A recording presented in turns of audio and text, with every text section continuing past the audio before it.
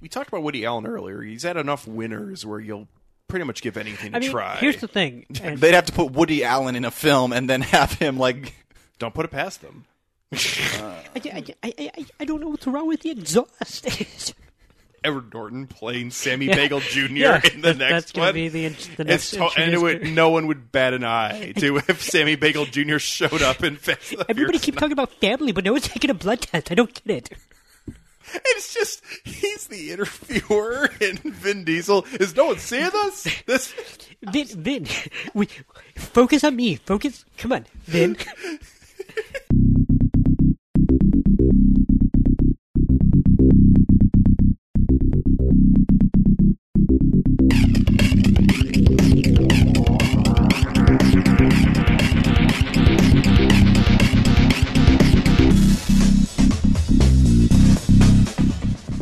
Welcome into Film Tank, the weekly podcast that covers both new and classic cinema.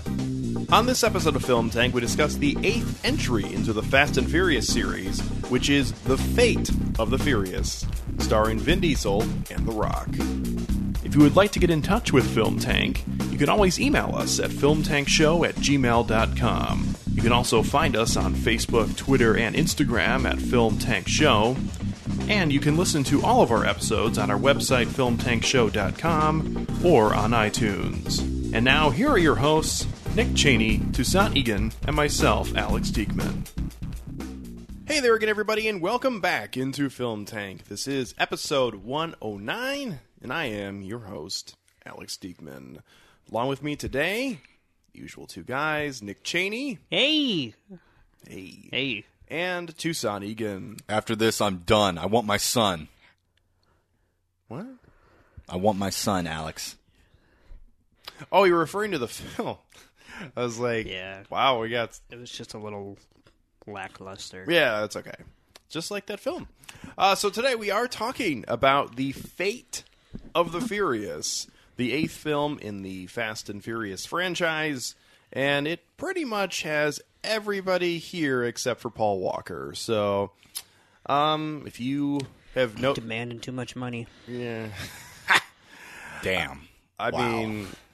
Wow, Nick. We get a lot of cameos. We get a lot of actual screen time for small characters throughout. And we get a very feels by the book story at this point from them. So we'll talk about that in a little bit. But first, I feel like you already did. Yeah. Yeah. Okay. Pretty anyway, much. Continue. Well, we'll just wrap it up right here. I was going to say, I can just get my grade.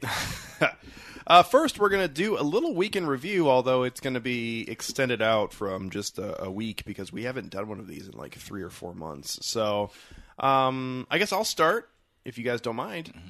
I wanted to talk about 2 films. The first one being the third film in the Robert Langdon series, which is Inferno.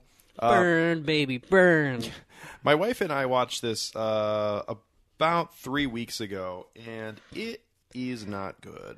I've had a little bit of an affinity for the Dan Brown films, even though none of them are great films at all, but I just have enjoyed the first 2. Specifically, Angels and Demons, I think, is actually pretty decent. And then this one showed up, and it was a big strikeout. I don't have too much in detail to say about it because it really just felt like it was just thrown together and just...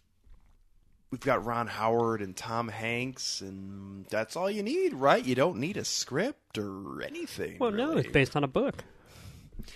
You don't need a book. You don't need a script. It's just there. Now, here's the problem, and I don't believe either of you have read the book. This book. This book. Right. Yeah. Read the book. The good book. Yes. The Robert Langdon books and films have a lot to do with the good book. Oh, yes, they do. True. Yes. So anyways, that being said, I feel like I gotta spoil the ending of the book and the film, if you guys don't mind. Nope. Because they are not the same thing. Okay. And Nick, I told you about this probably about a year before the film came out. And it came out in October of last year, of 2016. And I told you originally, if the film commits to having the ending that the book has, I thought it could be pretty good. And it would be, somewhat impactful.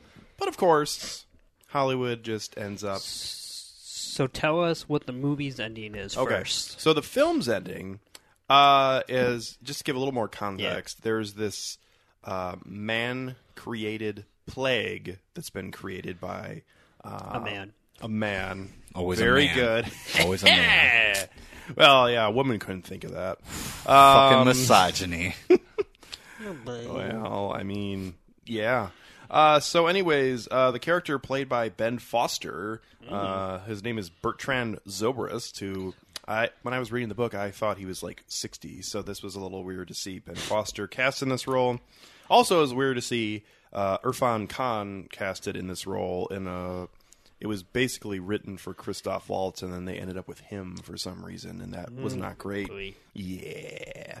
So, anyways, Bertrand Zobrist, Ben Foster's character, creates this plague, and then at the very beginning of the film and the book, he commits suicide. And basically, the reasoning is because he has set the chain of events that will unleash this plague. So the film goes along, and it's pretty, standard for the Langdon films. Not a lot there at times, and then they try for reveals, and each film has progressively, the reveals have gotten less, whatever. Like at the end of Angels and Demons, I was like, I knew he was the bad guy all along. You guys suck. You mean Obi-Wan? Yeah.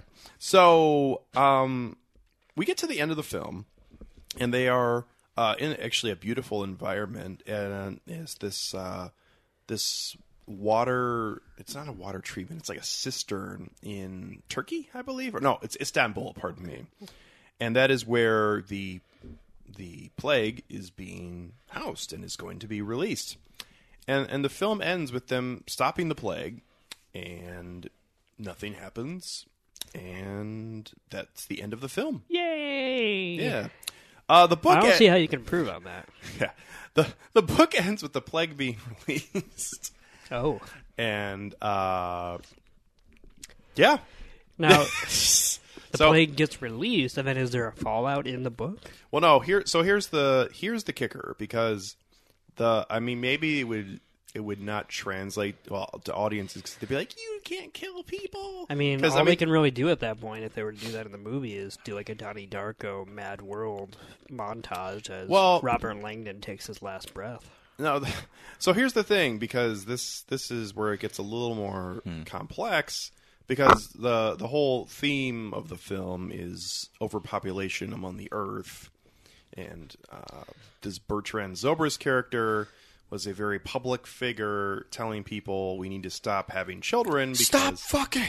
Well, yeah, he's like, if you just look at the math, we talk about population, but, everyone's estimates are wrong. There's going to be 48 billion people on Earth by 2070, not 12 billion or whatever the thing is. So we need to control this, and obviously people aren't wanting to control who has children, whatever. So, definitely not the U.S. Senate.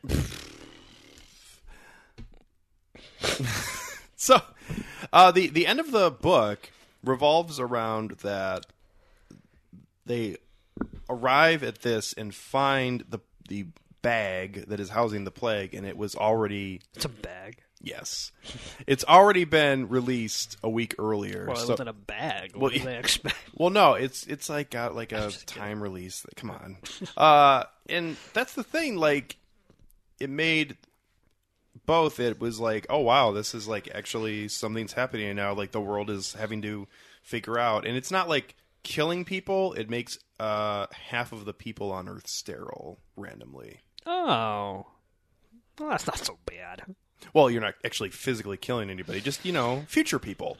So, it was an interesting, thought-provoking thing, not that necessarily was a great ending or anything like that, but it actually made me think a little bit like, maybe this is something that we should think about, and not as just like that, but overpopulation as far as getting at Toussaint, an asshole. And what's in your backpack, Alex? Oh, a bag filled with red Jello goo, which is what the plague looks like in the film. Son of a bitch. Yeah. So, just to clear it up, that was not a good film. It destroyed the premise pretty much of the book. I like that the guy kills himself to like also contribute to the overpopulation. What you summing up the plot for this right now just reminded me of sort of the American equivalent of that, which is actually a real thing called the Georgia Guidestones. That was actually commissioned by some like rich, mysterious like aristocrat who apparently like told people to stop mating and actually etched into stone. Yeah. Yeah. It's actually really fascinating. Yeah. Yeah. You see, if you tell people to do something, they're gonna call you the Illuminati. Don't you fuck. Don't you do it. So, if you have a chance to see Inferno, take a pass. It's not good. The other film I wanted to hit on was another sequel, believe it or not, because that's all we can have these days. We're talking about Fate of the Furious on this episode. We'll be talking about Guardians of the Galaxy 2 in a couple weeks, and that's all we can have now. And that was the second Trainspotting film, which, although I didn't think it was great, and I didn't think it was as good as the original, I thought it was fine. Did it have a reason to exist? No. Okay. Not really. I mean, because me and Nick went and saw it together. So yeah, I gotta say, I'm not a big fan of Trainspotting, the first one. Like, I don't dislike it, but it's just never really done much for me.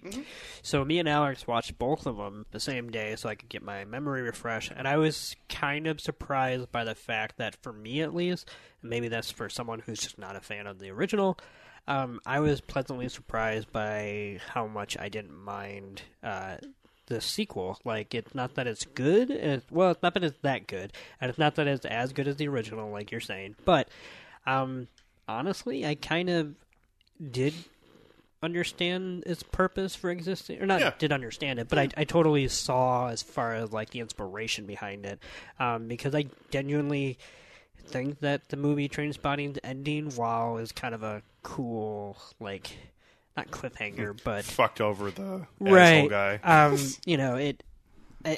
don't know. Like they totally come back with a purpose, which is to explain the fallout. And while I think the movie gets a little too bogged down by how everybody reacts, I thought the first hour of the second movie was actually really good.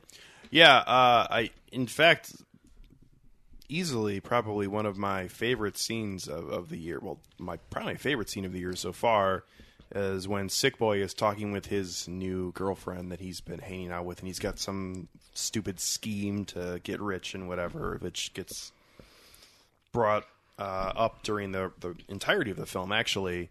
But Ewan McGregor comes back and offers to pay him back the money that he stole, and he's like, yeah, like, it's 20 years later, like, you can't give me back those years. But not that he would have, but maybe I would have gone somewhere with that $3,000 and not just continued to be a heroin addict like you did. You went and did something with your life without being a heroin addict, and it's interesting. It's both because I really liked the original Trainspotting a lot, but this is, in an age of sequels, this is the anti cash grab feeling, where it's like, this is 20 years later. Like, it's somewhat interesting to check in on these characters who should all be dead probably, and yet they're all alive. Some of them are wanting to commit suicide. Some of them are in prison. Some of them have nothing going on with their lives, and some of them just regret everything that they've done pretty much. And just like real life. Yeah. And it's an interesting, it probably has a few too many flashbacks into the original film. Like actual, like, used footage? Yes. Okay. But at the same time, you do get some very stabbed in the fucking heart discussion between specifically Renton and Sick Boy when they get talking about the dead baby from the first film, and it's like, oh shit, it's getting real. Yeah. And those are the things, though, that you looking back on that film and you're like, how could somebody move on with their lives after this? And you get the answer in this film pretty much. So honestly, I would like this movie more than the original if Bigby wasn't in it. Just as far as like I liked what they were doing with the other three of the core four. Yeah. Or at least did something else with Bigby. But the minute he takes over the movie, which is about halfway when he finally finds out that Renton is back, the movie goes off the rails in a way that isn't like awful or anything like that. But it lost my interest at that point. But what I was surprised was that who is the fourth person? What's his name? Not Sick Boy Renton. Ewan Bremer. Yes. Yeah. Whatever it is. Spud. That. I never really paid too much attention to him in the original, even though there's certainly a lot of, iconic moments with him. But he was easily my favorite character in this installment, and I would have watched, I liked this movie's existence just for his arc alone.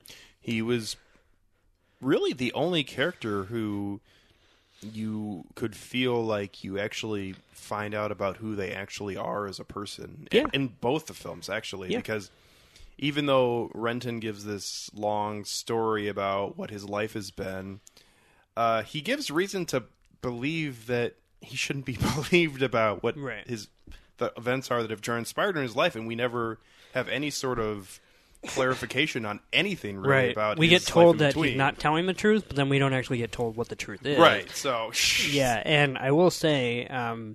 One of my favorite, as far as reasons why this sequel exists, one of my favorite moments in this movie is when Spud rightfully calls out Renton for doing the wrong thing, even though he thought he was doing the right thing, which is leaving him that money, because he throws that back to him and said, well, I left you the money, and he goes, yeah, I was a fucking junkie. What did you think I did with it?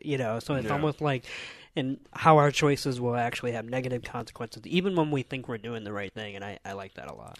And this film... really takes a bit of an about face from the original, as that it is not going for shock value in a lot of the scenes, where the first film definitely is at points.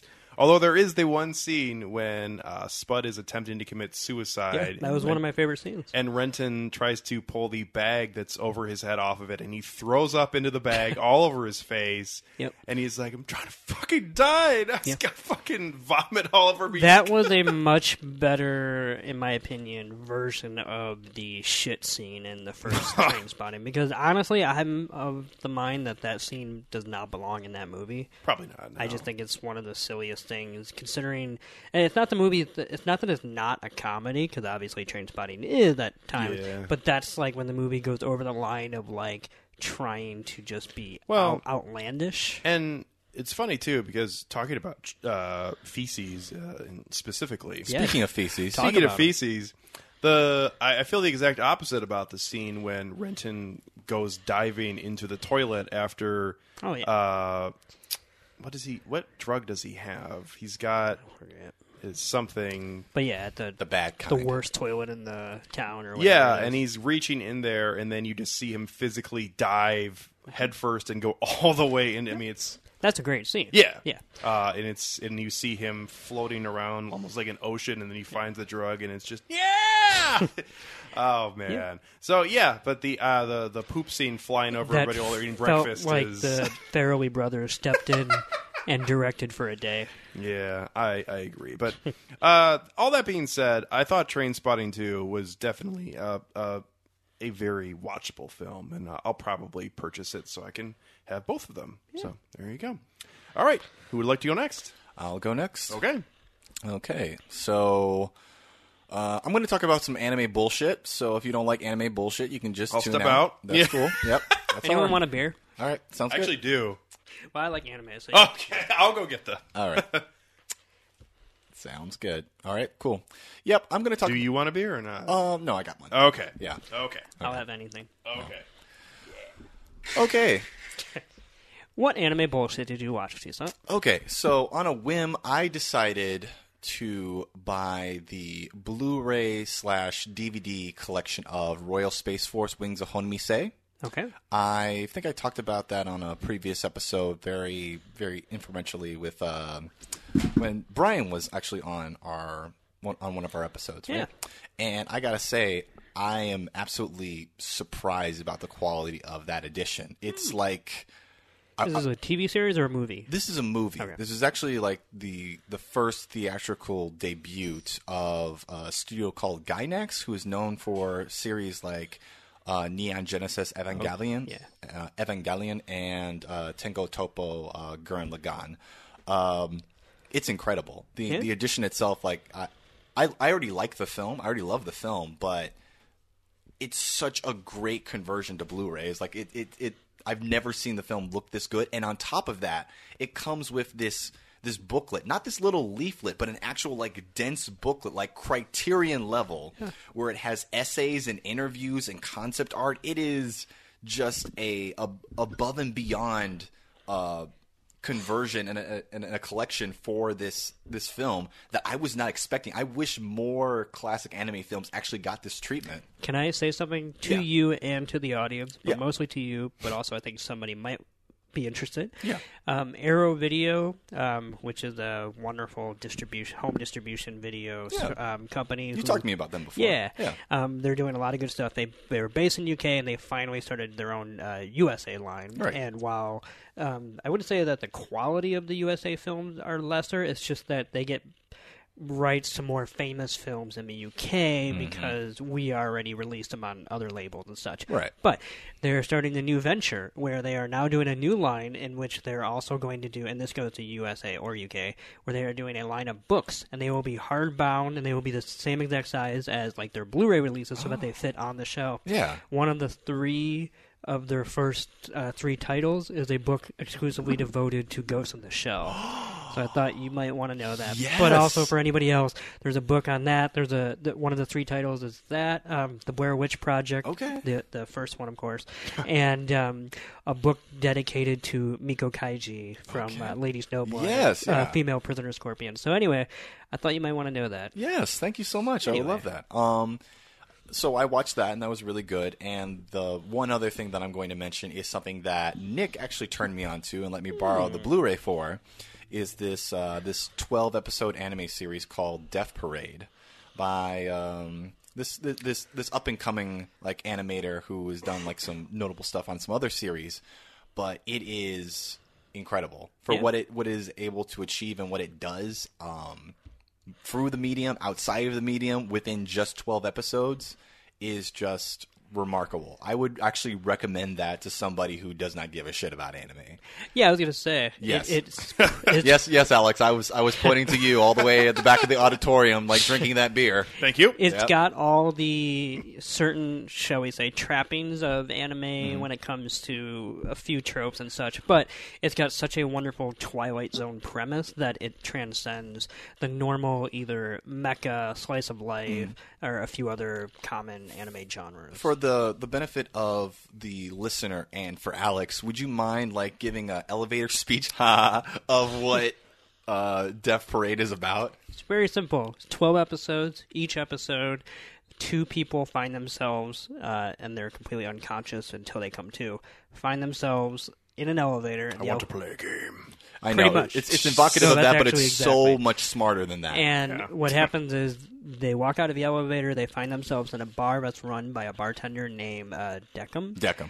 And Deckham presents that they have to play a game. And the whole thing is that what they don't know, because they're not allowed to have this knowledge until after they play the game, but the audience does, is that the game itself decides their fate, because Deckham is not merely a bartender, but he's actually an arbiter of souls, and what he does is he judges them as people. So the episodes kind of balance between actual flashbacks into their human lives and also, of course, how they are playing the game that's in front of them, because it's used to try to prod and get at the worst of human existence. Does now the bar there's a bartender? Yeah. He has a name or not? His name is Deckham. Deckham. Yes. At any point, just because I'm somewhat intrigued now, at any point does he play some sort of a game? He does not. Okay. But what you're referring to is something that let's just say I don't want to spoil anything, Yeah. but while he doesn't, the itch you're referring to does get scratched. Okay. Yeah. By the end of the series. Okay. Because there are other characters besides him. There are larger implications to this game and what is Deckham going himself is technically being tested for something, but Mm-hmm. not necessarily for the same thing. Okay. And yeah, it's pretty great because it's melodramatic, but it's also extremely poignant. It's it just goes anywhere and everywhere. Yeah. And I was actually These are 12. Are they hour-long episodes? half hour. They're Half 20-minute episodes. Oh, okay. You can Yeah. literally finish the whole thing in 5 hours. Okay. It's one did of it in the a weekend. only. Yeah, it's one of the only anime shows, like Tucson said, that I would recommend to anybody to at least try because it's something different. Yeah. Very good. Yeah. Thank you, Nick. You always find the deep cuts. I try. Yeah. But yeah, that was my my weekend review. Okay. Right on. Yeah. Well, moving to me, I'm going to kind of push it back to Toussaint because I want to know what he thinks because I showed him one of my favorite movies, which is called Four Lions. And for anybody who hasn't seen Four Lions, it is written and directed, I think directed, but definitely written by British satirist Chris Morris, who's one of the most prolific voices in media comedy in the UK because Prolific, provocative. I was going to say, there is nothing he won't touch, and usually he's touching people in places they don't want to be touched. Emotionally. Yes. Just to give a little context before... He's not Bill Cosby. No. Well, no. But he got famous because he created the show The Day Today, which was a very short run, like all British shows are, but 6 episodes...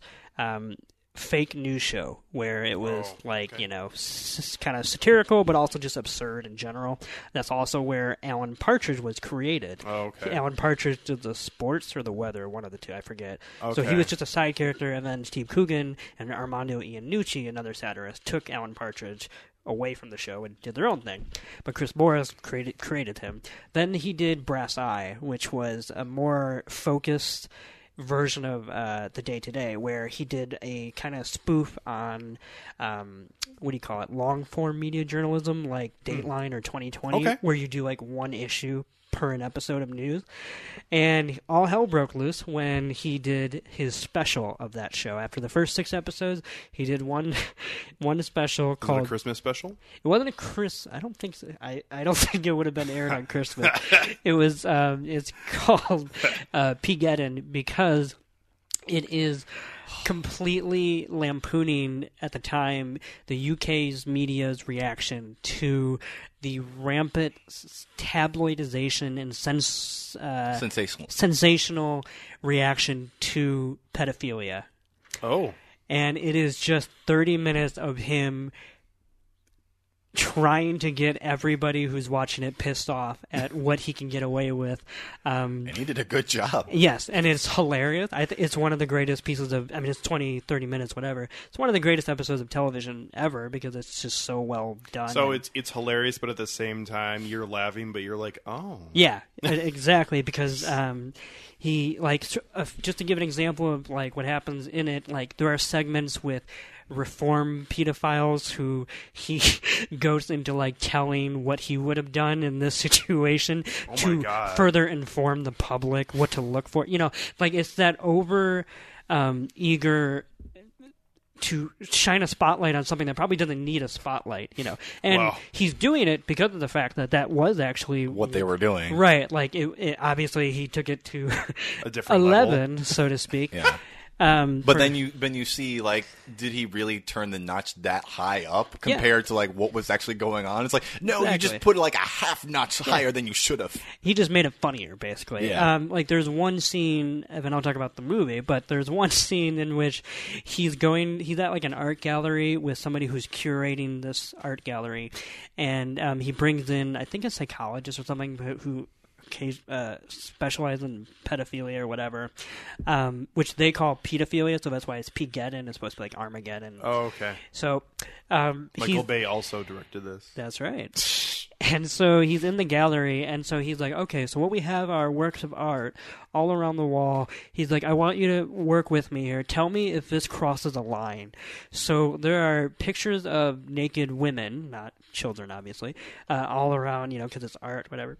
So then he starts taking pictures of children and like ripping off their heads and putting them on the women's body. And he's like, now is this in any way crossing any lines? And then the guy's like, well, no, because that's still a woman's body. He's like, okay, good. So we're allowed to do this. And he just keeps going. So if that at all sounds funny, the full episode's on YouTube. I suggest anybody watch it. Wow. So he kind of disappeared after that because I wonder why. He got a lot of shit, even though Did he get blackballed? I would say not so much blackballed, but like he certainly had to come up with his own means of like distribution kind of thing. Like people still could see an audience for Chris Morris, but after something like that, I think some people thought he had went off the deep end, even though I thought it was hilarious, and a lot of people did. Simon Pegg is in Peageddon as a 2-minute cameo where he plays a reformed pedophile, I think. Anyway, so his greatest role. Yeah. So about a decade later, he came up with this movie called Four Lions, which is in a completely straight face. I mean, it's absurd, it's farcical, but it is deadly serious. Yeah. Of a depiction of 4 British Muslims who want to be jihadi terrorists. And for me, at least, it is one of the funniest films I've ever seen. I'm a big fan of terrorism. Well, that and just awful black humor where you're uncomfortable because you shouldn't, be laughing at what's probably a real. Yeah, I like the Wayans brothers. Yeah, black humor. I get it. 50 Shades of Black. But what I honestly think, besides the fact that it's absurd and it's farcical and all that, I genuinely think that there's a purpose for these kinds of media. I think what Chris Morris has said in an interview, I totally agree with, which is that he kind of set out, he goes, when we hear story, and once again, I think he's fascinated with people's reactions to things, and that's obviously the hallmark of a provocateur, but I think here he's astute with his observations, because he says that we tend to think of terrorists as one archetype, which is that steely gaze, cold-hearted, Machiavellian, manipulative, just like upper detached. tier. We inadvertently romanticize their ability to go to great lengths in destroying the lives of regular people. The kind of purification of an ideology. Yeah, it's really gross. So here he writes 4 characters who are the dumbest people on the face of the earth, trying to be terrorists what was the name of the one of them? Barry? Yeah, Barry. Describe Barry. So Barry is wonderful because... Tell him about Barry. Tell him about Barry. So out of the 4, Barry is the only... what would you say? Caucasian. Yes, Caucasian in the group because he is an actual just convert.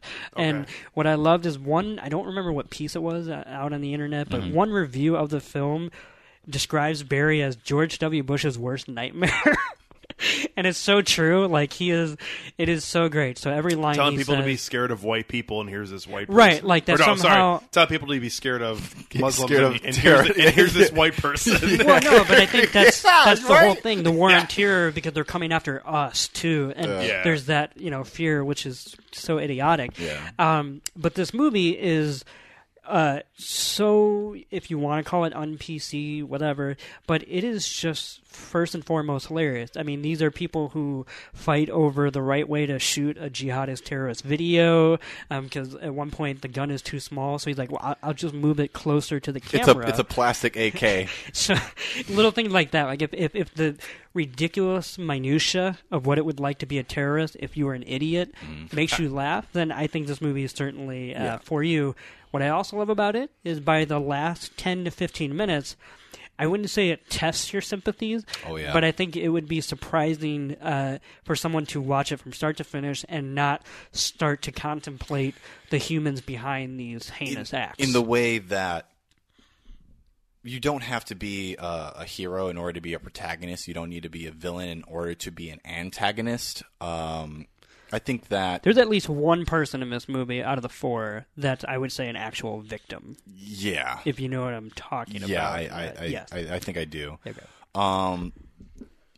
Yeah, this film has got to be one of the most deeply uncomfortable and also hilarious films I've seen in recent memory. I remember like watching this and like literally exclaiming, "This pisses me off so much right now." And Nick asked me, "Is like in a good way?" I'm just like, "Yeah, in a good way." So, but almost on a bad way too. Is he a film/television creator that would be a modern-ish example of a comedic Alfred Hitchcock almost? Because he's an example of provocateurism. So. Yeah, but it seems I'm trying like to think of a good analogy of because like it's not like it's not, that wouldn't be no, because Alfred Hitchcock was more provocative solely in psychosexual ways. Well, that's what I'm saying in the I see what you mean, sense. but first of all, I think it's important to note that he's not a film director.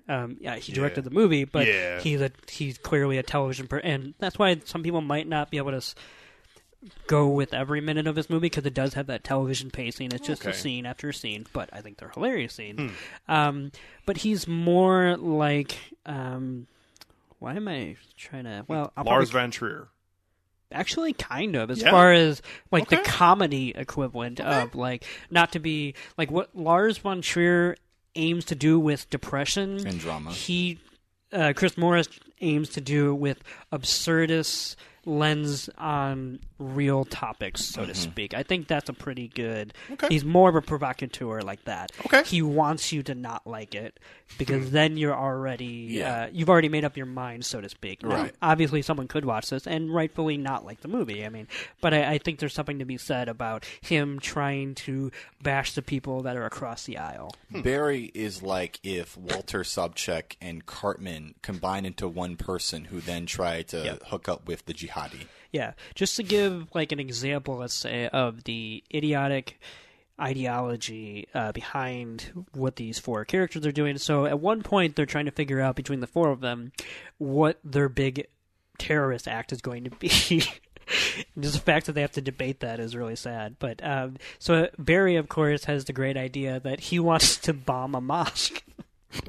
And so they rightfully point out that doesn't really make sense because those are, they're people. But he goes, well, no, I mean, you bomb the mosque, but you do it anonymously. That way all the Muslims rise up, and then we fight even, bigger. And then they're like, okay, Barry, that's okay, step.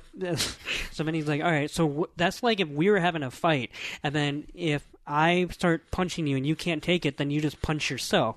And so he's like, Barry, why don't we try that out? And then it's like, what? No, that's not the same thing at all. And let's just say the scene ends with a bloody nose, and it's just absurd and hilarious. Not that it would be, but when you were saying that of the idea of bombing their own people, because I just watched the film and it reminded me a little bit of V for Vendetta, where they blow up Parliament. No, where the government comes into this, kind of position of power. No, they come into this weapon that they have that creates this disease, and instead of giving it to North Korea or the United States, they give it to their own people so they can control them easier. It's just... No, I mean, everything is like that, where it's like whatever sounds good, if you say it but then don't think about it, that's the kind of ideology that these people, at least in the film, practice. And just the way that any splinter or fractioning off of that ideology will then start to corrupt it and dilute it to where you'll end up at a completely different place. Because, if you just follow the trajectory of... The main character, by the way, is Riz Ahmed. Okay. Yeah, sure. Who's hilarious because he's actually the straight man. The other three are really dumb. He's not very dumb, but he's certainly the only one who at least can keep a thought. He's also trying to save Mads Mikkelsen in this.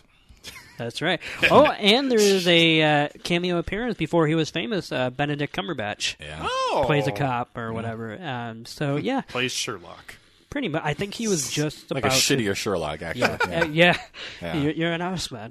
You're an ass man, right? Yeah. So anyway, good. I think it's hilarious. I think anybody who laughs at horrible things would like it.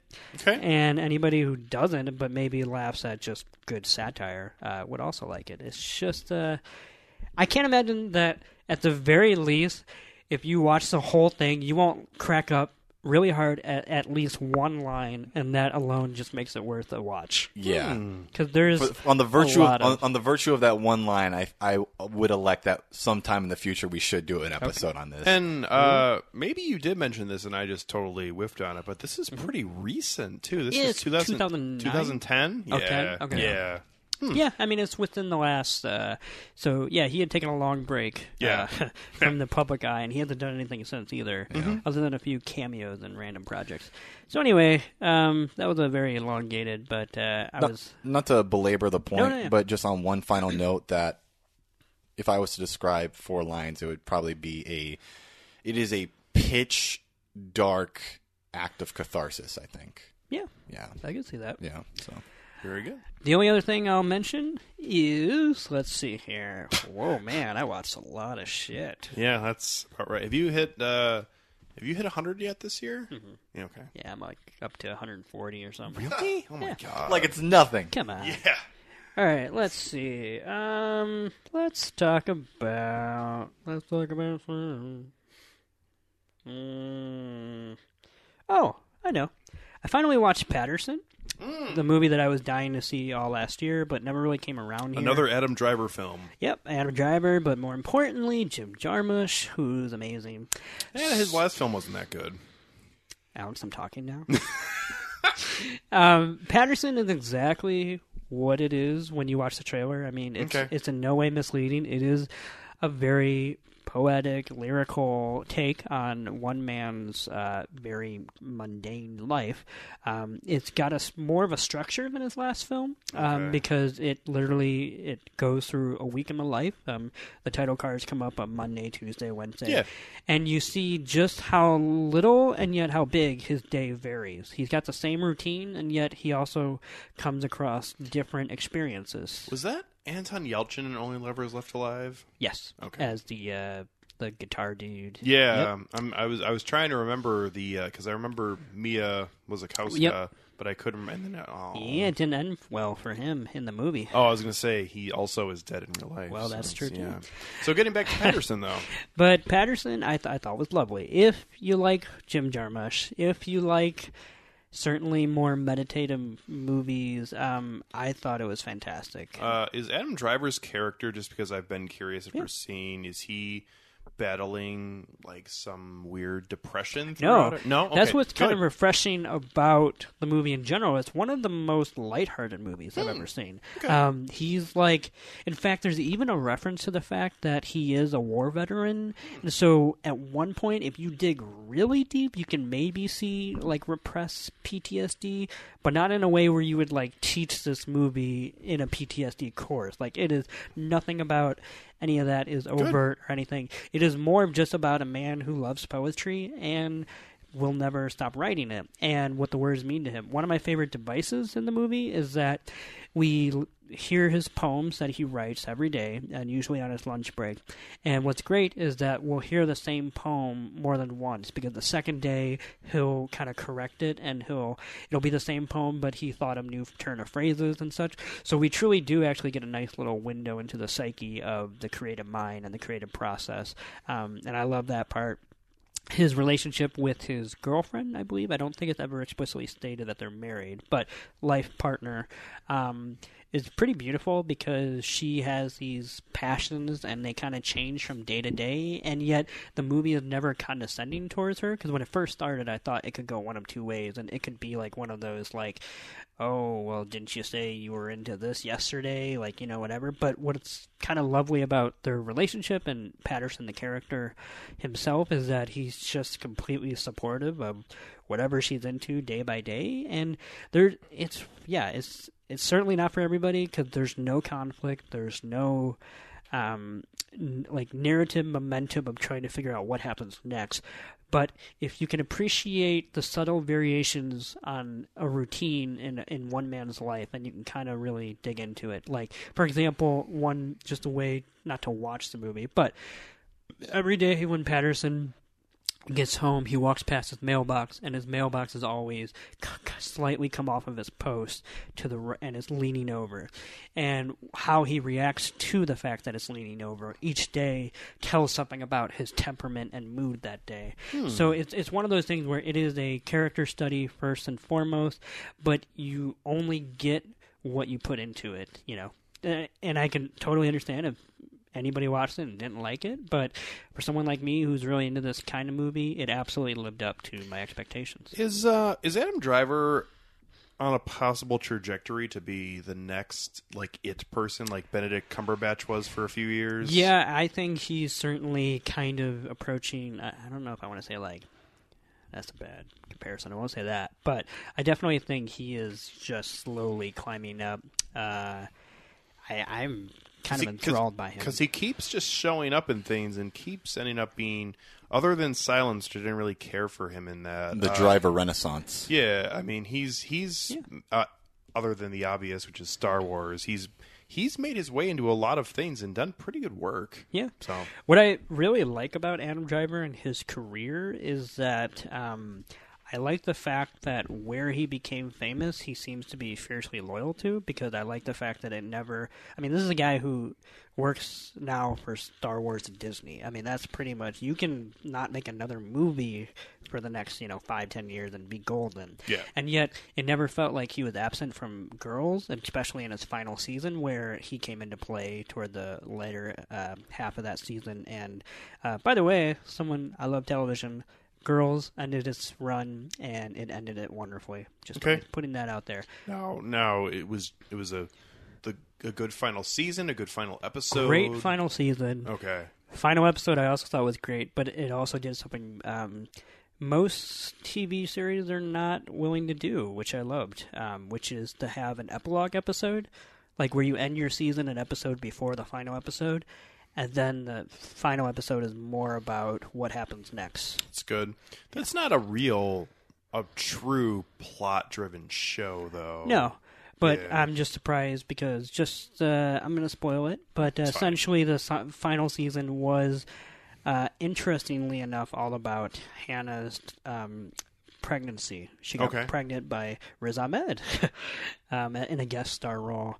And this is a show that started with an abortion. The second episode, they threw an abortion party. So it is a pro-choice show. Mm-hmm. So what's actually kind of great, and what one boneheaded writer wrote, was that I forgot what publication it was for, but some asshole, I think it was a dude, because of course it was, wrote the headline, "Don't tell Lena Dunham, but she accidentally wrote a pro-life season." And then everybody, of course, tore that apart and said, no, because the whole point of pro-choice is that... You get to choose. Yeah. And then the greatest thing is in his subheading, he wrote, as we see in the season 6, Hannah chooses to have her child. So to unpack it. He literally... That dumbass. He literally doesn't even know. Anyway, I just had to piss on that. So anyway... I mean, it's low-hanging fruit there for you to piss on that. Yeah. But I thought it was great. But no, Hannah gets pregnant, and she decides that she does want to have the child, which is crazy as far as that's, in my opinion, how well written that show is. Because if this was first season Hannah, that would be child abuse. But this is 6 seasons later, and they've developed these characters wonderfully enough where you completely understand that decision and how that could be beneficial. So the season itself ends in the penultimate episode, and in the final episode, it's a time jump. Okay. And it's a bottle episode, basically, where you're just with her best friend Marnie, played by Allison Williams, and her mother visits her at one point while she's already had this baby. Mm-hmm. And it's just about what Hannah looks like as a mother. And, there's no real, grand finale, and I thought that was great. Yeah. So. Is for someone as you know who it's not just Lena Dunham, it's kind of the way the show presented itself. I never could get into it. I can see that. Did it ever kind of evolve away from that a little bit, or was it pretty much the same thing all the way through? Are you talking about the characters or the plotting? I'm talking about the dialogue, the characters, all that. No, those are who these people are. That's what I'm assuming. I will say it's a wonderful textbook example of how to develop them.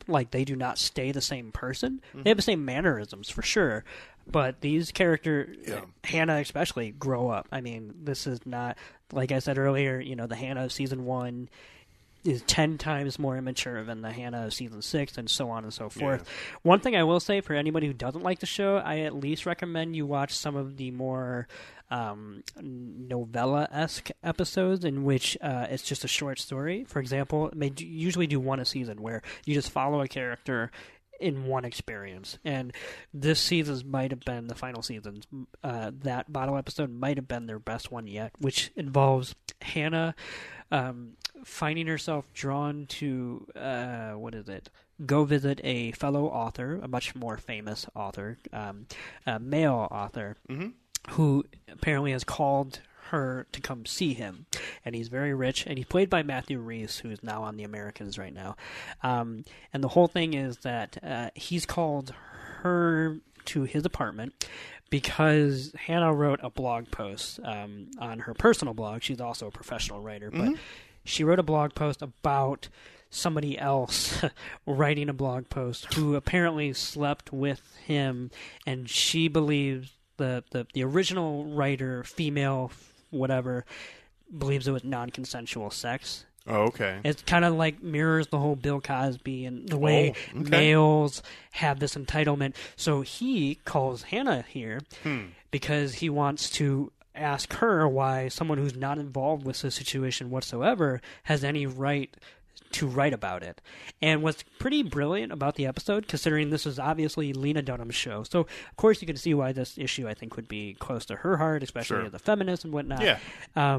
But she, I would say, for the majority of the running time, she gives credence to both sides. Like, he's extremely articulate, and he is right about a lot of things when he says things like, so are you a journalist or are you a writer? Because this seems like tabloid, And she, of course, comes back with things like, so you can't tell me that, this was consensual if you know that people in your orbit are under your spell, whatever.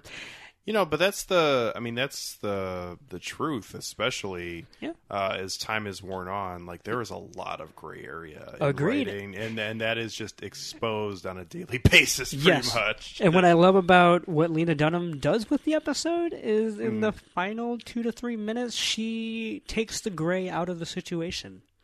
I won't tell you in which way, but it ends with a definitive statement on whether people like Hannah are right to shine a spotlight on these kind of situations, even if you don't have all the facts. At the end of the day, men are assholes. And so I won't say exactly how it ends, but I think it's a brilliant episode that you could watch if you've never even seen an episode of Girls. Really quickly, before we kind of bring it into this, get into the Vin Diesel interview. Oh, yeah. Is anyone seeing this? We got to talk about that later. You seeing this? I think so, yeah. What do you personally think the future is for Lena Dunham? Because this has been her, this is her calling card, has been the show, and now it's over. Well, I'm glad that this is happening on the Fate of the Furious episode. I'm more interested in this than I am in that. I know. Explicitly, we know at least what the near future is, which is she does have another show lined up. Yeah. But it's going to be drastically different. It's a period piece. It's not I think it's a drama, like an hour-long drama, I think. So certainly she's trying to flex more muscles. I think she's literally, probably for better and for worse, I think she's this generation's Woody Allen.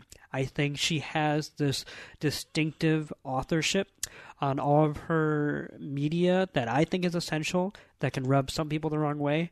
But ultimately, she is at least exposing real issues, real people. And I realize that, like Woody Allen, she has a very limited purview. Because, yes, you can criticize her for the way... A number of things. Well, for a number of things, but even specifically for the fact that, yes, everybody on Girls is white, or whatever. Yeah. I think that, as a criticism in and of itself, is missing the point of Lena Dunham being somewhat responsible, because she already pisses people off. So don't you think that she would piss more people off if she wrote... characters that were not of her same race. Like, I don't know. I don't think she's in a can-win situation there. I personally, and it's good that you bring up Woody Allen. Like, I personally would like her to do more films, to be honest with you. Yeah. And not that because she hasn't really done much involving film yet. She did her one, and that's what got Judd Apatow to notice her. Yeah. But at the same time, I feel like, speaking of Woody Allen, there's a 60% of Woody Allen that you can just put over in the corner and not be part of your diet. Yeah. And then there's 40% of it, which is like either tolerable or great. Yeah. And I feel like that's a little bit of her problem as a somewhat polarizing figure. Yeah. Is that, for me at least, I'd seen enough episodes of Girls where I couldn't take the stink off of wanting to even give it another chance after the fifth episode I'd watched, where if she makes a really good film that I'm into, I would watch that over and over again. So, I don't know. I will say, I think I prefer her as a television writer because I think she's really good at short stories, which is what Girls essentially was. Like, even though she certainly developed characters over time and it was serialized, essentially those were written from the point of view of basically a young author writing short stories, like the moments that define one's life as they grew up, with very little connective tissue in between them as to why we were listening to this story directly after this or before that one. So I think she does better in a more concentrated format, and that's also, I do think, even some of Girls' biggest detractors who hate that show, I think a lot of them do like the what we call the bottle episodes that she writes at least once a season, because the more focused she is and the more concentrated the time spent on a particular issue or whatever, and the less spread out she is across an ensemble, the better her point of view comes across, I think. I don't know why this film is come up to my mind a few times. We've been talking about her, but I'm going to bring it up, and I know it's a film you love, and that's the film Tape. Yeah. And I feel like a film like that, a single setting film with limited characters that gets deep in on characters, I mean, I feel like she could make some great hour and 40-minute films. I was going to say, if she does those kind of things, and that's essentially what those episodes I'm talking about are exactly like that. Exactly, single locations usually, or at the very least, single journeys, like where we're not, like you can watch them independently of the entire show. And Tape is a great example. Honestly, what I would love, there are so many voices out there, and this is a really random tangent before we get to the Fate of the Furious. Go for it. But what I would love to see on television that Louis C.K. has kind of tried to, breathe life back into is the return of the anthology live drama format. His Horace and Pete miniseries, which was phenomenal, echoed back to, even though it was serialized and there were... I was just going to say, I love Louis C.K. Yeah. He finds a way always to just, like, he'll be out of the media for a while, and then he'll sneak in some way that you weren't quite expecting. Yeah. And I just love him going back and talking about his apology and then doubling down pretty much on what he said. I mean, it was in a different way, but at the same time, it's like that's exactly who Louis C.K. is, at least to me, is someone who hasn't spent a lot of time watching his specials and his television, but at the same time, I think he's a absolutely fantastic. I think he's hilarious. Person. Yeah, and he's also definitely one of the comedians who does not budge on his own line, which I think is for better and for worse. Yeah.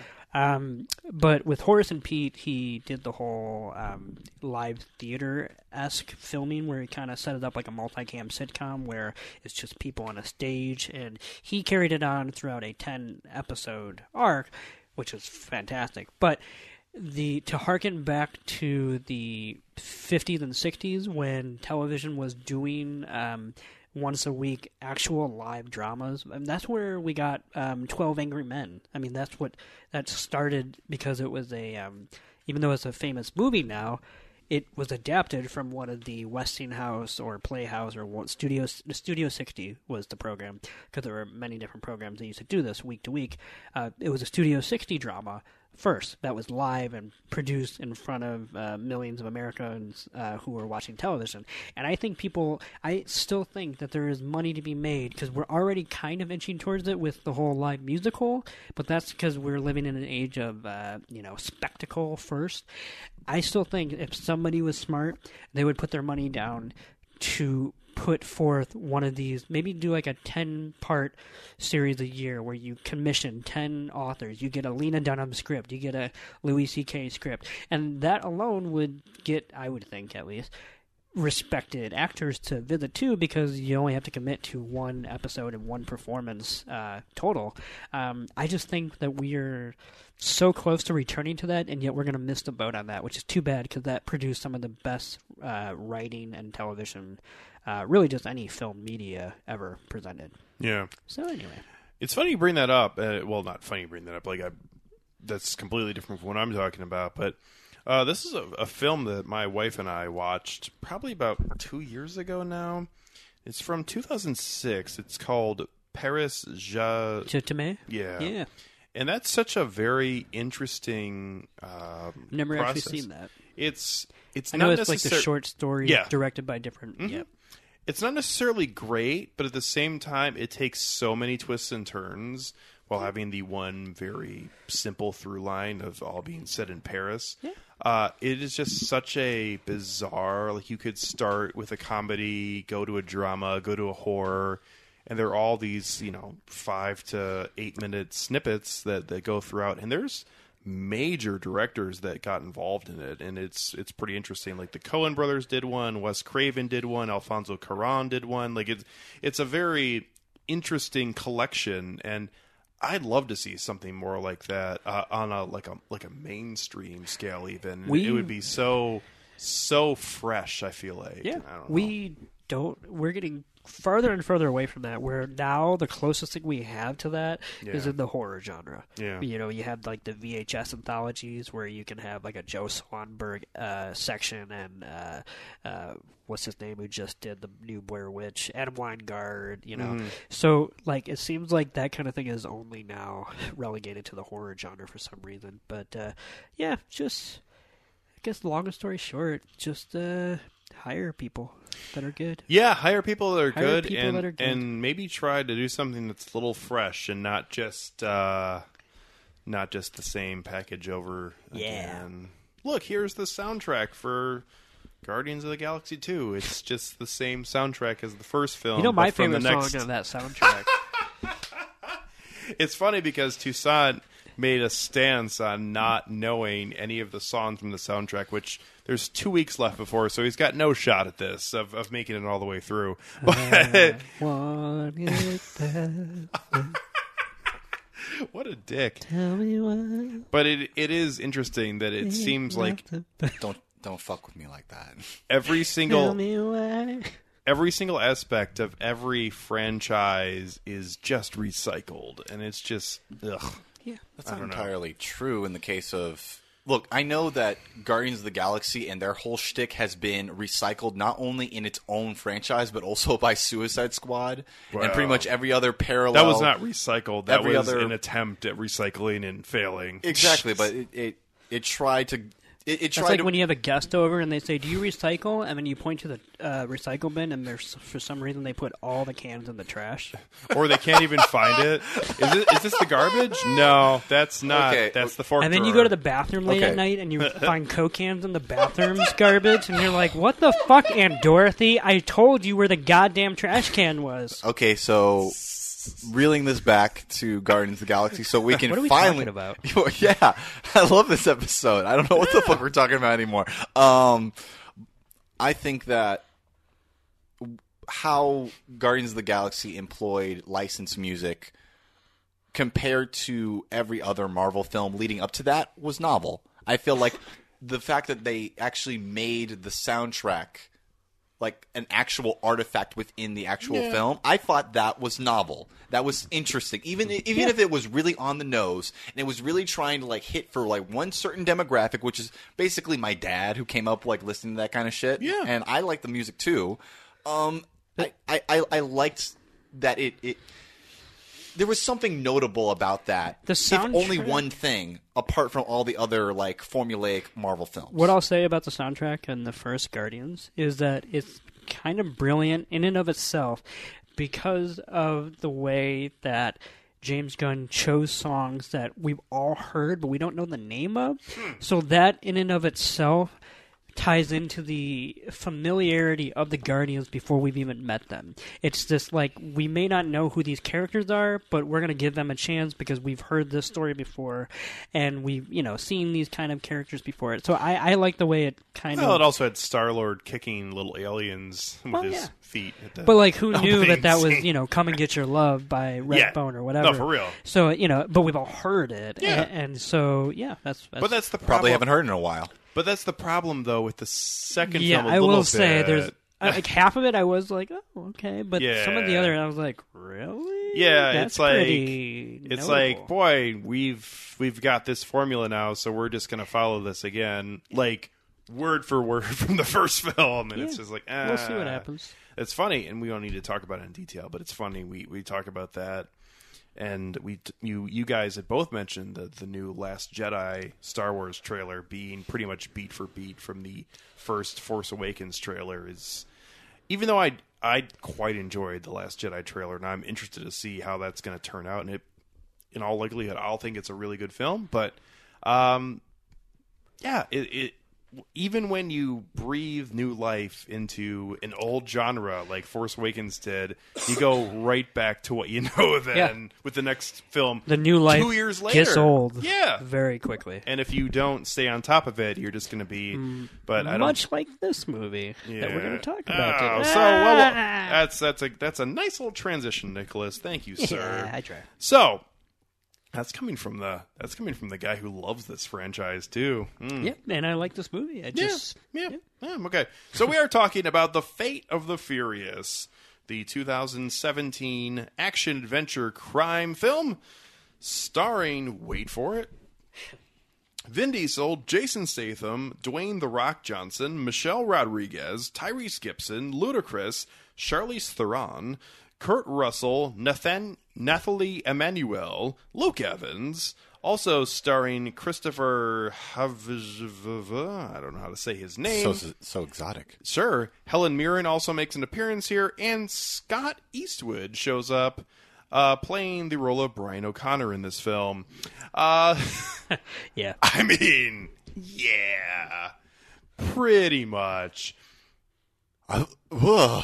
I He's even wearing the same clothes. I get it. He's the same archetype, but when you Yeah. say that, I just kind of recoiled in horror. I'm just like, oh my god. And yet somehow has less personality than Paul Walker.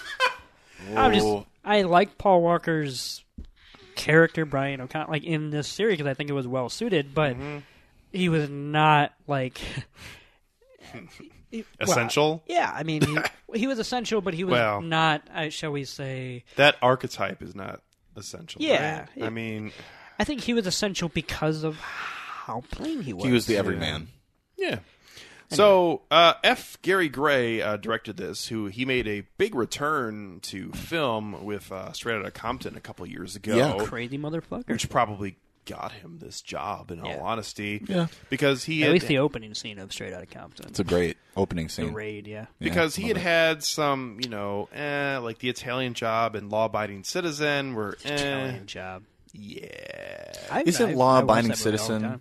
time. No, I'm thinking of something else. Sorry. Yeah. Yeah, you are. But he had come a long way in not a great way after doing things like Friday and The Negotiator, which Did is Friday? just The Negotiator, which is just Really?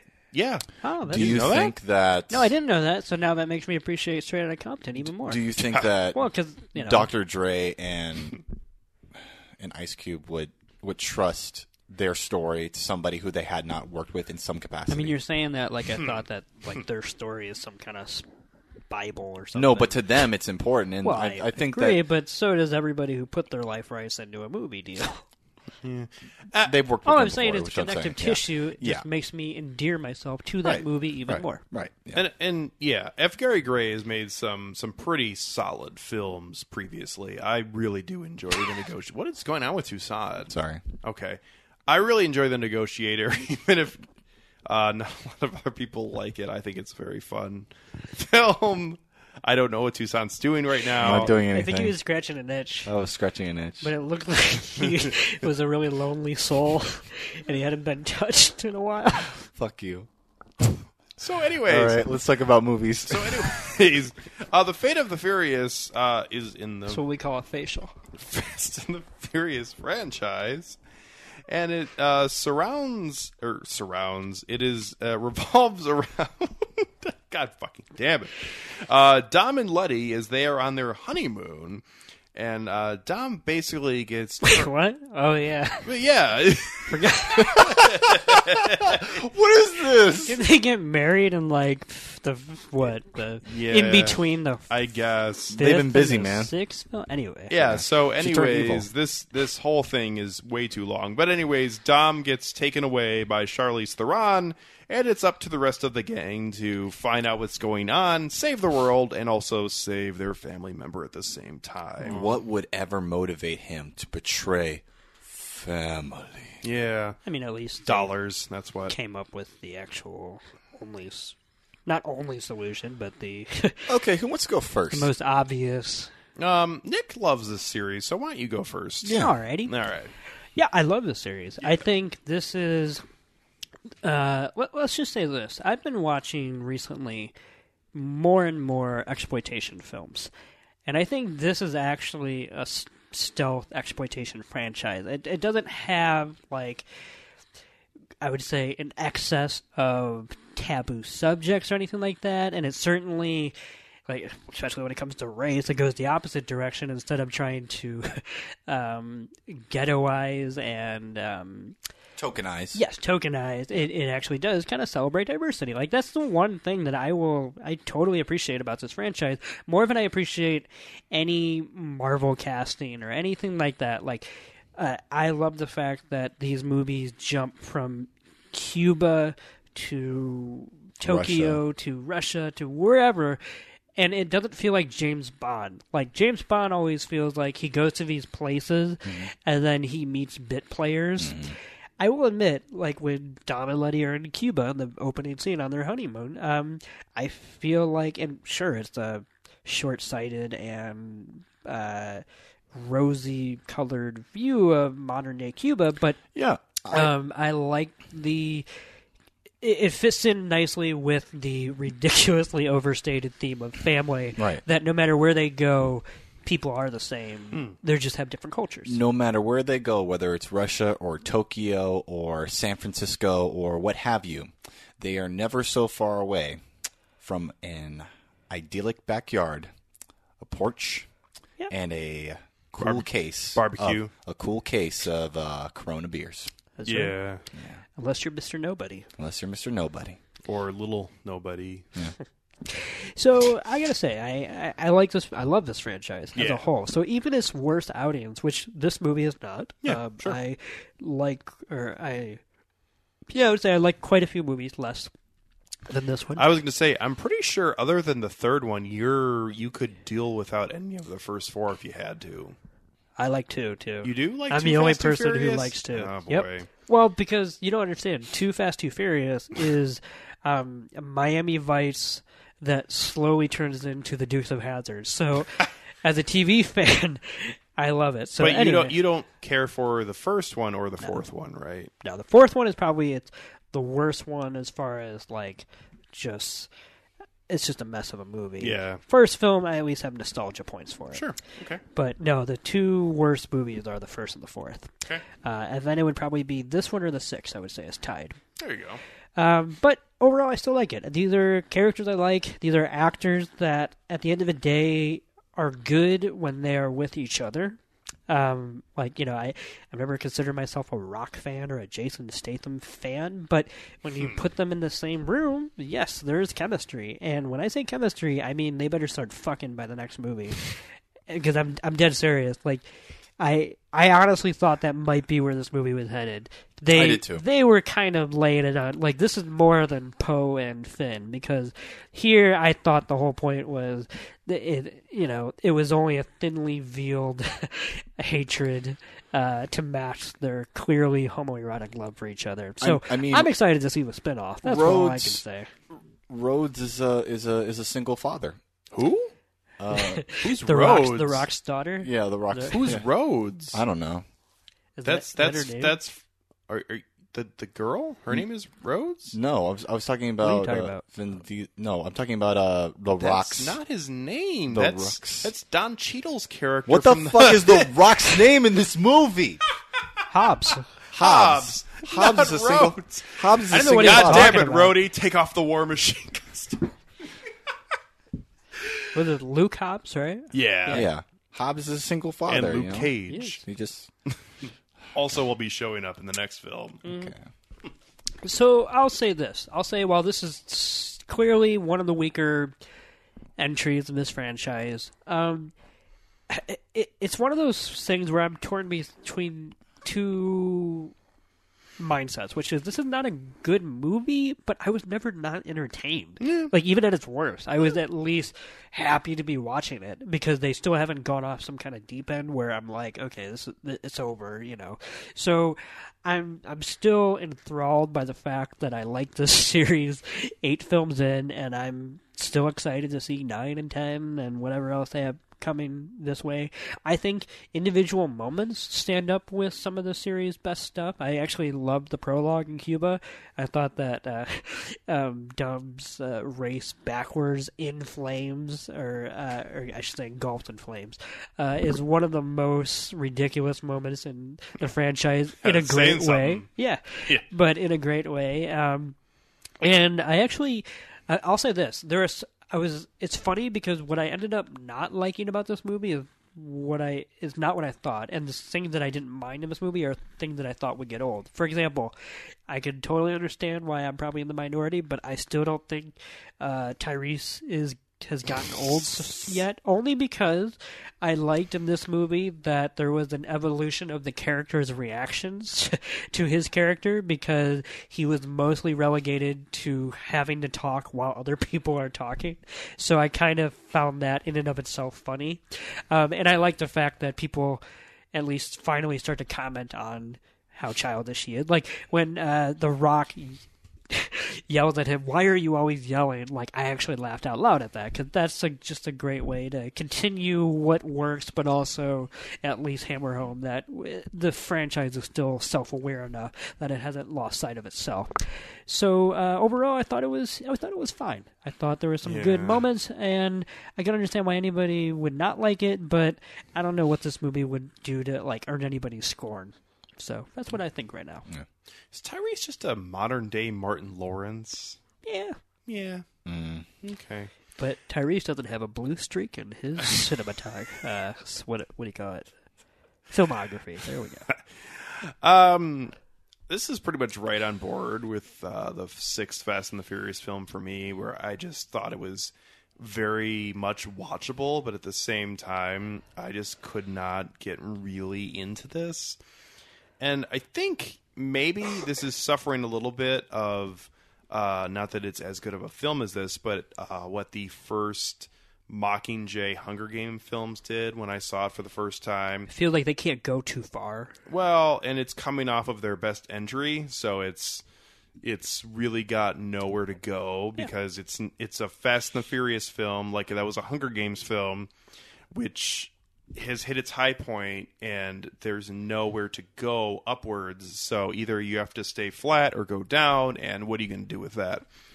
I will say that this film is trying to do too many things and doesn't really succeed overly at any of them. I feel like it, and this is when it's a franchise that has turned into its 8th entry, that is obsessed with trying to force in all the characters that it can. Some of the cameos work, and some of the characters in the film just don't. Like the Scott Eastwood character, I don't need that. Didn't need that. I guess he plays a part in it, but whatever. Kurt Russell's character, who I'm still convinced is just going to end up being the evil genius in the final film, whatever. I'd be down. Yeah, so with the filmmakers, probably, I'm guessing. But the whole story was really just crap, to be totally honest with you. Like, the idea of Dom turning against his family, and then, well, he can't really turn against his family, which, yeah, like, it feels old-timey in that sense. It feels like it's telling the audience one thing, but the audience is never actually believing it. And I will say I was at least pleasantly happy with the fact that it doesn't waste too much time withholding the reason. I thought that was going to be the trailer a final real reveal. The first trailer tried to go all in on it. Yeah, but that's just to market it. I got it, but it's at the same time it was like, okay, this is what this one's going to be, and then he's going to come back. He's going to be the Green Ranger, going to return to the Power Rangers. It's all going to be fine. But I'm with you that it's not. But it never was, and that's the thing. And like at this point, like there's no reason to believe that in the next film, Charlize Theron will not be on the family side of the right. I mean, power of family. Man. Yeah, I mean it's got to be right because you like. Come on, Cypher. Here's a cold one. Yeah, pretty much. Every single film has taken Snidely Whiplash and turned them into a good person. Can I just say I actually like that. In the franchise, that for me is what I call the Whedon family, because his shows, Buffy and Angel, Scooby Gangs, right? They were kind of one of the prototypical example of like Spike, one of the most famous characters I think on TV, but in general in the Whedonverse, was introduced as the big bad vampire, and by the end of that show, he's one of the best friends of the entire group. So I actually like this kind of.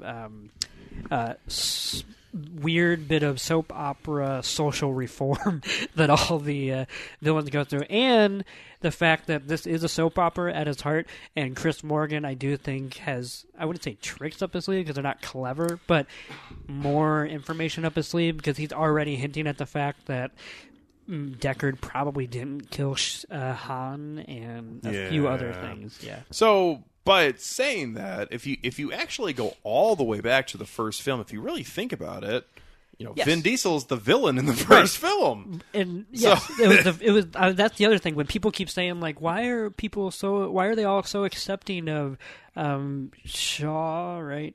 Well, both of them, Deckard and Ethan, are now both. Why are they so accepting of their help when they killed Han? I'm like, the entire franchise started because a cop decided that a criminal was worth his entire career. Like, that's the whole fucking thing. That's so romantic. So, I'm just saying, you can't get mad at the fact that that's how the foundation was laid out. It's fine.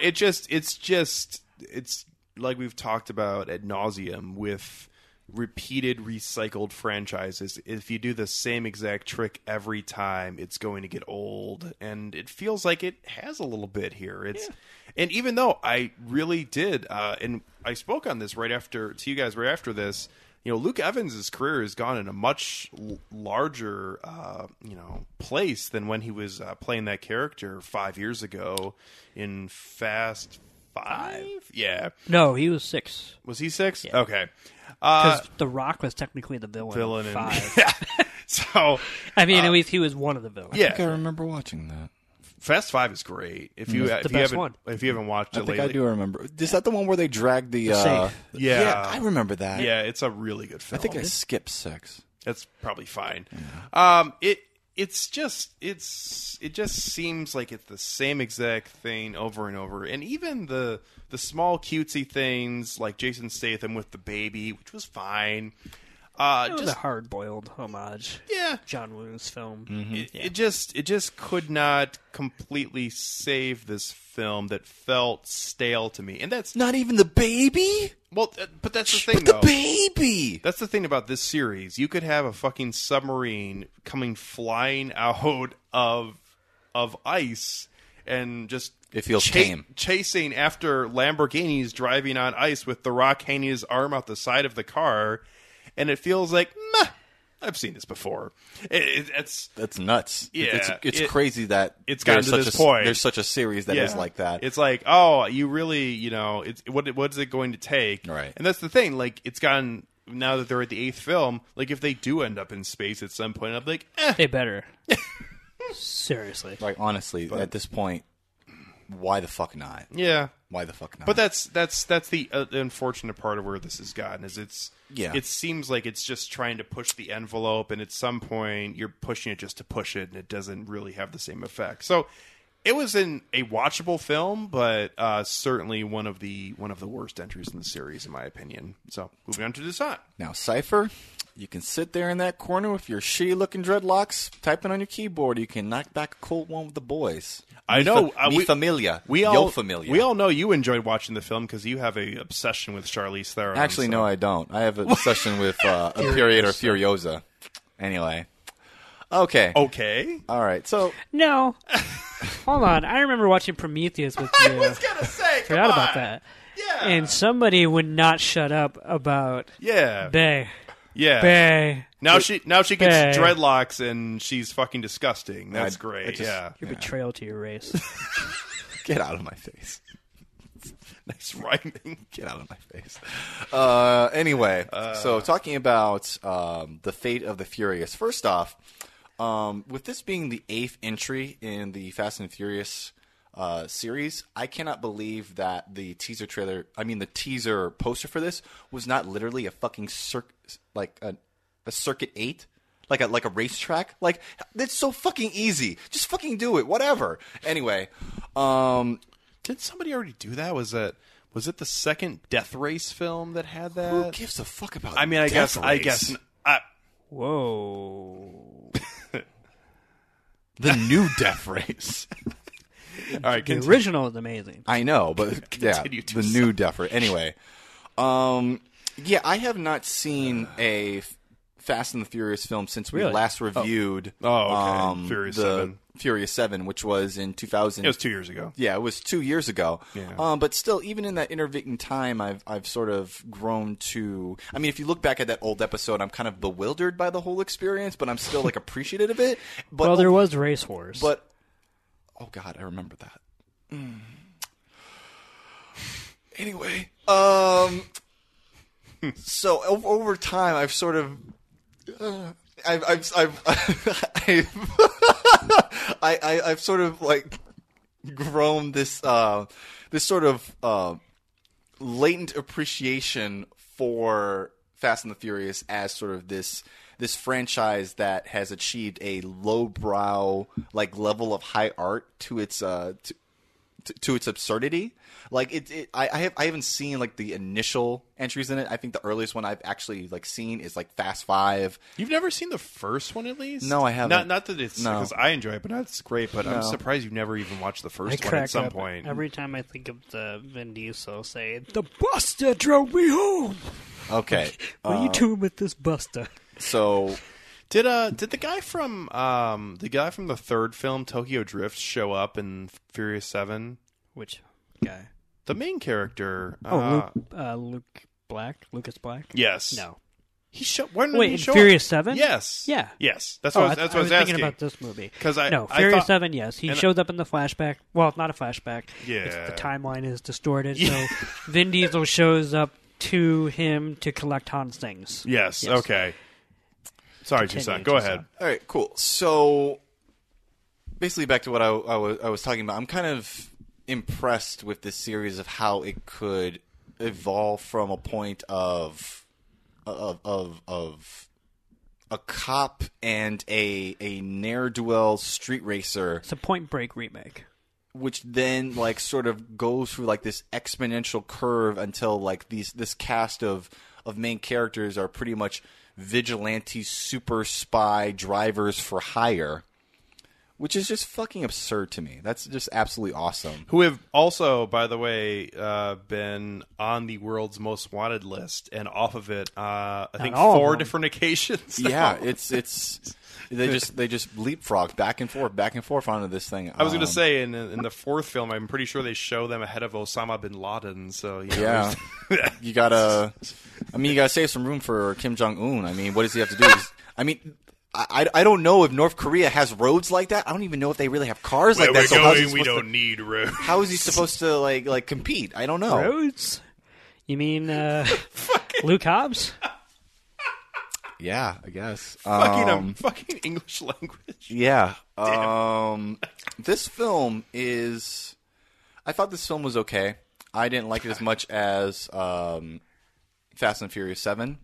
I think it's one of those that it fills me with a doubt of my cognitive ability for object permanence, of which I have seen this film twice now, and I remember laughing at the same points, enjoying the same points, finding the same points of this film memorable, and yet when I walk out of the theater into the cold light of day, it instantly begins to decay and fade from my memory. It's just depression will do that. Well, it's just fucking incredible how I'm having trouble remembering some of my favorite parts of this film that I really did honestly enjoy, and it just doesn't really stick with me at all. Like the one point that I actually did enjoy, is just goes out to Vin Diesel when you learn why he's actually helping out Cypher, Charlize Theron's character, and it's when he decides to not shoot Letty after he gets the nuclear football. He gets back on the plane. And there's a confrontation, a standoff of he has to lose something now. And Charlize Theron is like, this is your fault. And Vin Diesel is like, my fault! This shrill, comic, this comic exclamation that you're not used to hearing that from him because he's so monotone and so low and gravelly. And he's training so hard to express himself, my fault! He sounds like a fucking cartoon character. A couple of installments ago, that scene would have went a completely different way, where Charlize Theron would be holding a gun to his ex-girlfriend's head, and do it. And then he'd be like, I used to tell myself I drove my life 1 mile and then we just hear a gunshot. I think I might have preferred that. Yeah. But overall, I think it's okay. I think it's an okay movie. I have not seen many other reactions other than that. I have not seen a lot of people who despise this film. Some people really didn't care for the fourth one or the sixth one even. I feel like I like this more than the sixth one. Me too. For the sole reason that I do think it fits better. It feels more purposeful. It's not even that it's better, but at least it has more clever callbacks and ways to connect to the whole. It also doesn't have Gina Carano's terrible acting, so there's that.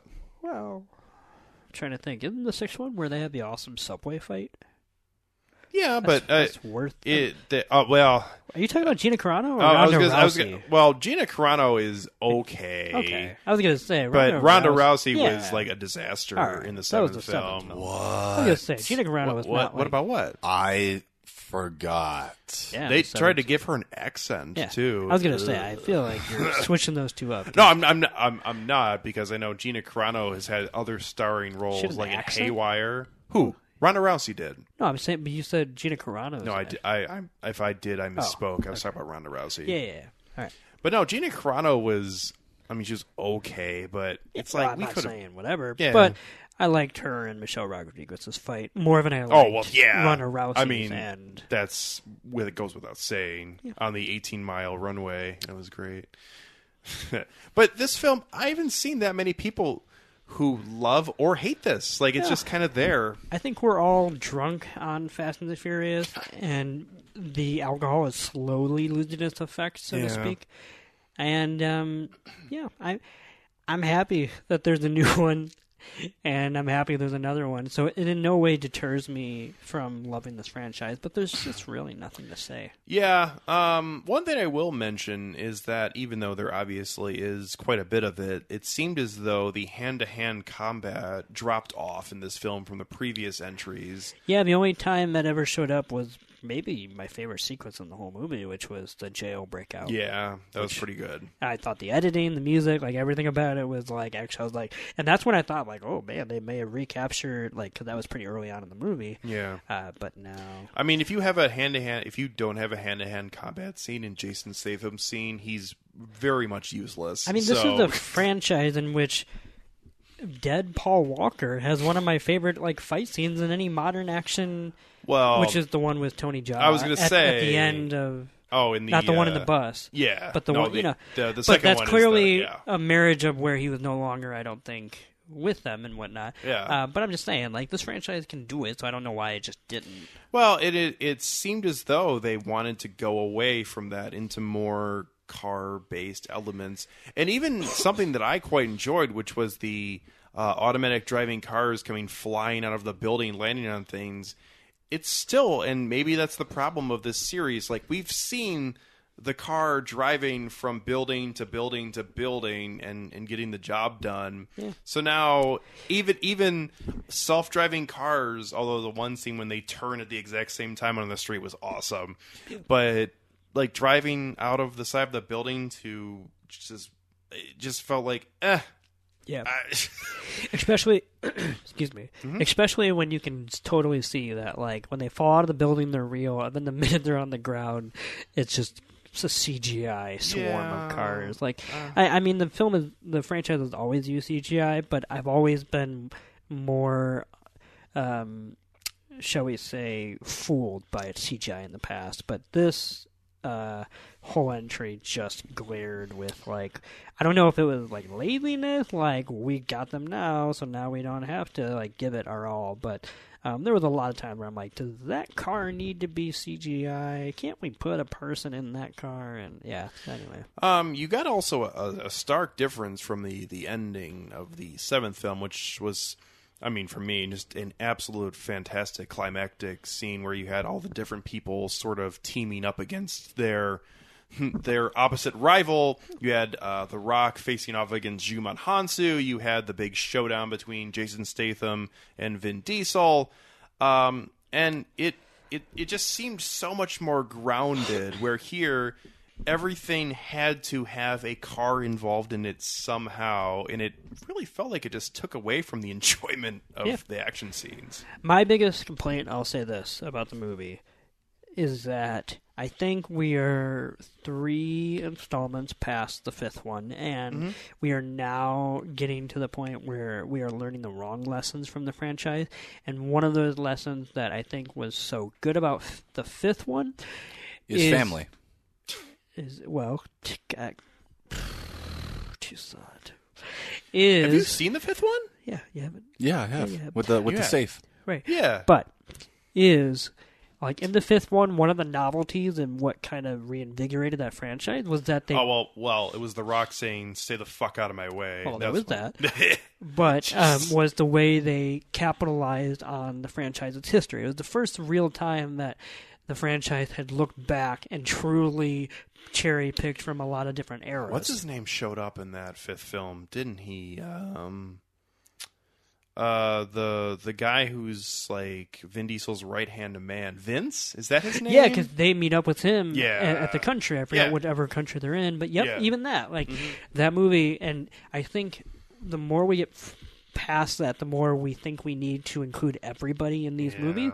And so now the novelty is worn off, and we need to actually start letting people go, not because we shouldn't see them again, but we need to go back to where, like, we only bring people in on the family team when necessary. They have a purpose. So, like, and I honestly think it should go by popularity. So, like, the next movie should really only be probably Vin, The Rock, and Jason, and maybe we can let Ramsey and Letty and, well, okay, now I'm just saying all the women, but to be fair, this franchise has never been kind to women. Like in this movie, when they fridge a woman, unfortunately, but whatever. But yeah. I mean, and you know, it's actually quite interesting because, I mean, part of it has to do with the fact that she's become a superhero in a franchise, but you see Gal Gadot, who got thrown into an airplane engine at the end of the 6th film, and really, in terms of the mainstays, she would be the biggest name out of everybody who's in this. The Rock. No, in terms of the females. Wait, Sorry. female. Sorry about that. No, so, for sure. And, you know, I don't really see how she's going to be coming back at any point. So, yeah. But, yeah, If you want to go to final ratings, I'd be on board for it, because there's not too much to say about this film, even though, you know, there were small good things here and there, and that's ultimately what I'll say of my rating. Is I give this a 3 out of 5 because I thought this was an enjoyable film to sit and watch, and that's all it is, though. Like, if you could not sit down and watch this 3 or 4 times in a month span and enjoy it every single time. Like, it would get tedious at some point. Don't challenge me. Well, okay. But at the same time, this doesn't bring the same type of effects as the earlier films did. I'm not even talking about physical effects. I'm just saying, like, the ending of the 7th film, even without the Paul Walker stuff, just the way it ended was so much better put together and so much more meaningful than this film. And it feels like they're going in the wrong direction now. And that isn't necessarily a bad thing because, again, you're at the 8th entry. Like, there's not really much more that can be done at this point. And especially when you have Vin Diesel, who's was more well known here recently for that amazing interview where he looked like Pitbull with his glasses on. He's, has no one seen this beautiful woman? Seriously, and it went on for like 7 minutes. Listeners who mentioning that, listeners who don't know, what we're talking about, there was a very uncomfortable interview that you can look up on YouTube. Multiple, actually. Well, probably, but there was one in particular. One specific one, yeah. With him. Well, okay. Continue. Are mentioning. Yes, continue. One specific one in which Vin Diesel was interviewed by a Brazilian. Yeah. Okay. A Brazilian woman in her country.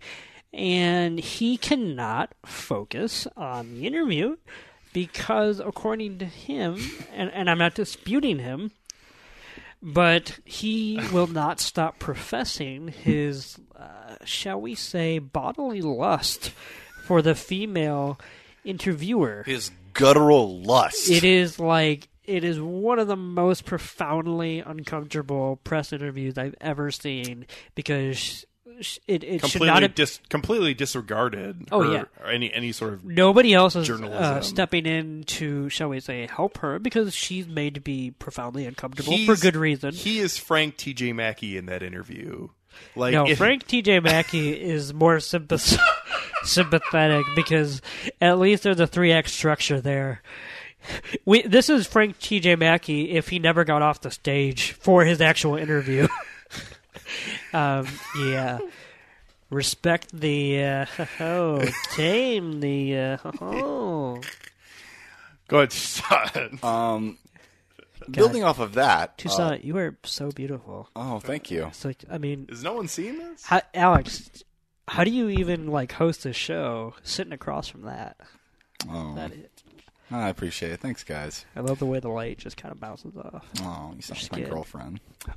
Anyway, so building off of that, this was not an isolated incident. He did this again with this movie in particular, because if you paid attention to the first trailer for The Fate of the Furious, you might have noticed, and they snuck it in at the end, this one scene where Charlize Theron's character Cypher moves in to kiss. That's in the movie. To kiss. I know. I'm being facetious right now. I'm sorry. Yeah. I got confused. I'm sorry. Yeah, I do that sometimes. I'm sorry. I'm just bewildered because you're so beautiful. Oh, thanks, man. Yeah. Oh. Anyway, is nobody seeing this?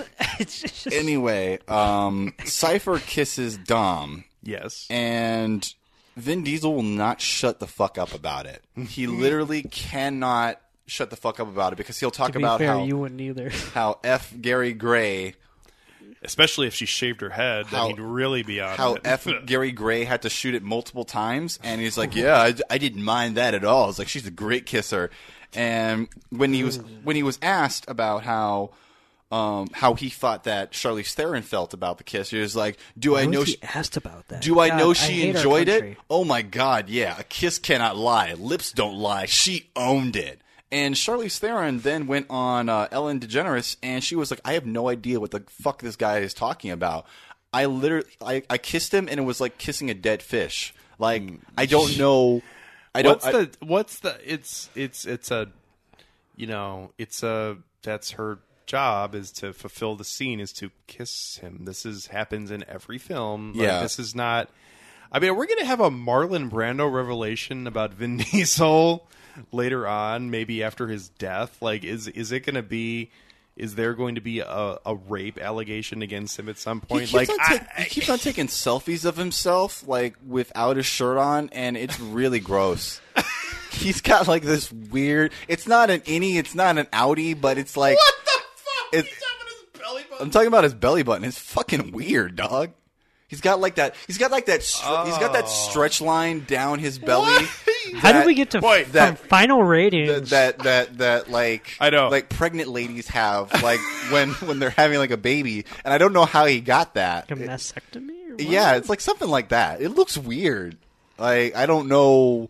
Pregnant ladies have. Yeah, they got like this dark line that runs down the length of their belly. Like I don't know. It happens. You mean like a C-section? No, not like a C-section. I'm talking about a natural Get line out of my that's sort body, of like Junior. That's sort of like ingrains itself like down the length of their belly, and it's So, anyways, I yeah, give it's this weird. film a 3 out of 5. Yeah. Do you want me to talk about? No, I'm just gonna say I don't you have much. did. I don't have much more to really add. This was okay. It was brought really nothing new to the table other than a few cool little things here and there. And I'll end up going to see the 9th one because they've got my money. So there that is. All right, Tucson, go ahead. The sunk loss fallacy. I mean, I've already sunk this much money into the series, and I've only fucking seen like 3 of these films. I can't imagine somebody who's seen all of them. I've seen all of them. Like, yeah, like you're gonna fucking go to the next one. Oh, at this point too. What can they do to really just? They've had we talked about Woody Allen earlier. He's had enough winners where you'll pretty much give anything a try. Here's the thing. They'd have to put Woody Allen in a film and then have him like. Don't put it past them. I don't know what's wrong with the exhaust. Edward Norton playing Sammy Bagel Jr. in the next one. Be the next no one would bat an eye to if Sammy Bagel Jr. showed up in Fast and the Everybody Furious keeps 9. talking about family, but no one's taking a blood test. I don't get it. It's just he's the interviewer, and Vin Diesel is no one seeing this. Vin, we focus on me. Focus. Come on, Vin. Anyway, Continue. I absolutely love this episode. Just to step away from just leading up to my rating, I love this episode because I feel like we have spent more time talking about our weeks in review, not only in length but in depth, more than that of the Fate of the Furious, and that is not well, people say girth is more important than length. It's not a knock against us. It's more of a knock against the film because there's really nothing left to really say about it. I was going to say, if it was worse, we'd have more to say. Exactly, but it's just it rides the line all the way to ride or die. All the way, yeah, ride or die, and it ends up dying towards the end. It just limps over the finish line. It's okay. At this point, these motherfuckers need to go to space. I give it a 2.5 out of 5. Yeah. These motherfuckers need to go to space. Just go to space, dude. I mean, is that too expected at this point? I don't care. I don't give a shit. Yeah. I don't give a shit if it's expected. Just do it. All right, go ahead, Nick. Here's the thing. I was going to say this earlier. I view the Fast and the Furious franchise like a television series. Like, I love this series. That doesn't mean I'm going to love every episode, and certainly some weeks it feels like it's repeating itself, but I'm watching this for a reason, which is that I'm all in. And ultimately, that's what I can say about this, which is that it's not a good installment, but if you like Fast and the Furious, I don't see why you would not like You've already decided. Yeah. So I give it 3 out of 5, and, yeah. That's all I have to say. That's pretty much it. That's about it, yeah. All right on. So, if you have any additional thoughts on the Fate of the Furious, which, if you do, it would be great because we'd like to hear a different opinion on it for sure. We like you. Well, and if we like you, and if something jumped out to you that just didn't appear to any of us, we'd love to hear it from you at our email address, which is filmtankshow@gmail.com, and also you can find us on Facebook, Twitter, or Instagram as well at Film Tank Show. So a film that popped up on Netflix here just a few weeks ago, and has gotten really mixed to negative reviews, but something that has a pretty interesting premise and also involves, 80-year-old Robert Redford, is this film called The Discovery, which centers around a love story set 1 year after the existence of the afterlife is scientifically verified. And the premise of it can't help but sound interesting. Like it sounds like something like The Lobster, not in that exact same method of filmmaking, but at the same time, it's this interesting, bizarre world that it feels like I haven't watched the film yet, but you can't look away from it. Like it's just something that's just there. So this film, as I mentioned, stars Robert Redford and also involves Rooney Mara and Jason Segel, who makes an appearance in a dramatic role. So we'll see what happens with that. It's directed by Charlie McDowell, who previously, a couple years ago, directed the film The One I Love with Mark Duplass and Elizabeth Moss, which I think, Nick, you've seen that, haven't you? Yeah, I like that movie. Yeah. So now I'm actually more interested in watching The Discovery. Yeah. Cool. So we'll see what that is, and we'll talk about it coming up on our next episode. As always, you can find all of our episodes on filmtankshow.com, or you can also find them as well on iTunes or Stitcher at Film Tank Show. So, Nick Cheney, Toussaint Egan, myself, Alex Diekman, all of us, thank you, the listener, for listening here on Film Tank, and we'll catch up with you again next time. Vroom, vroom.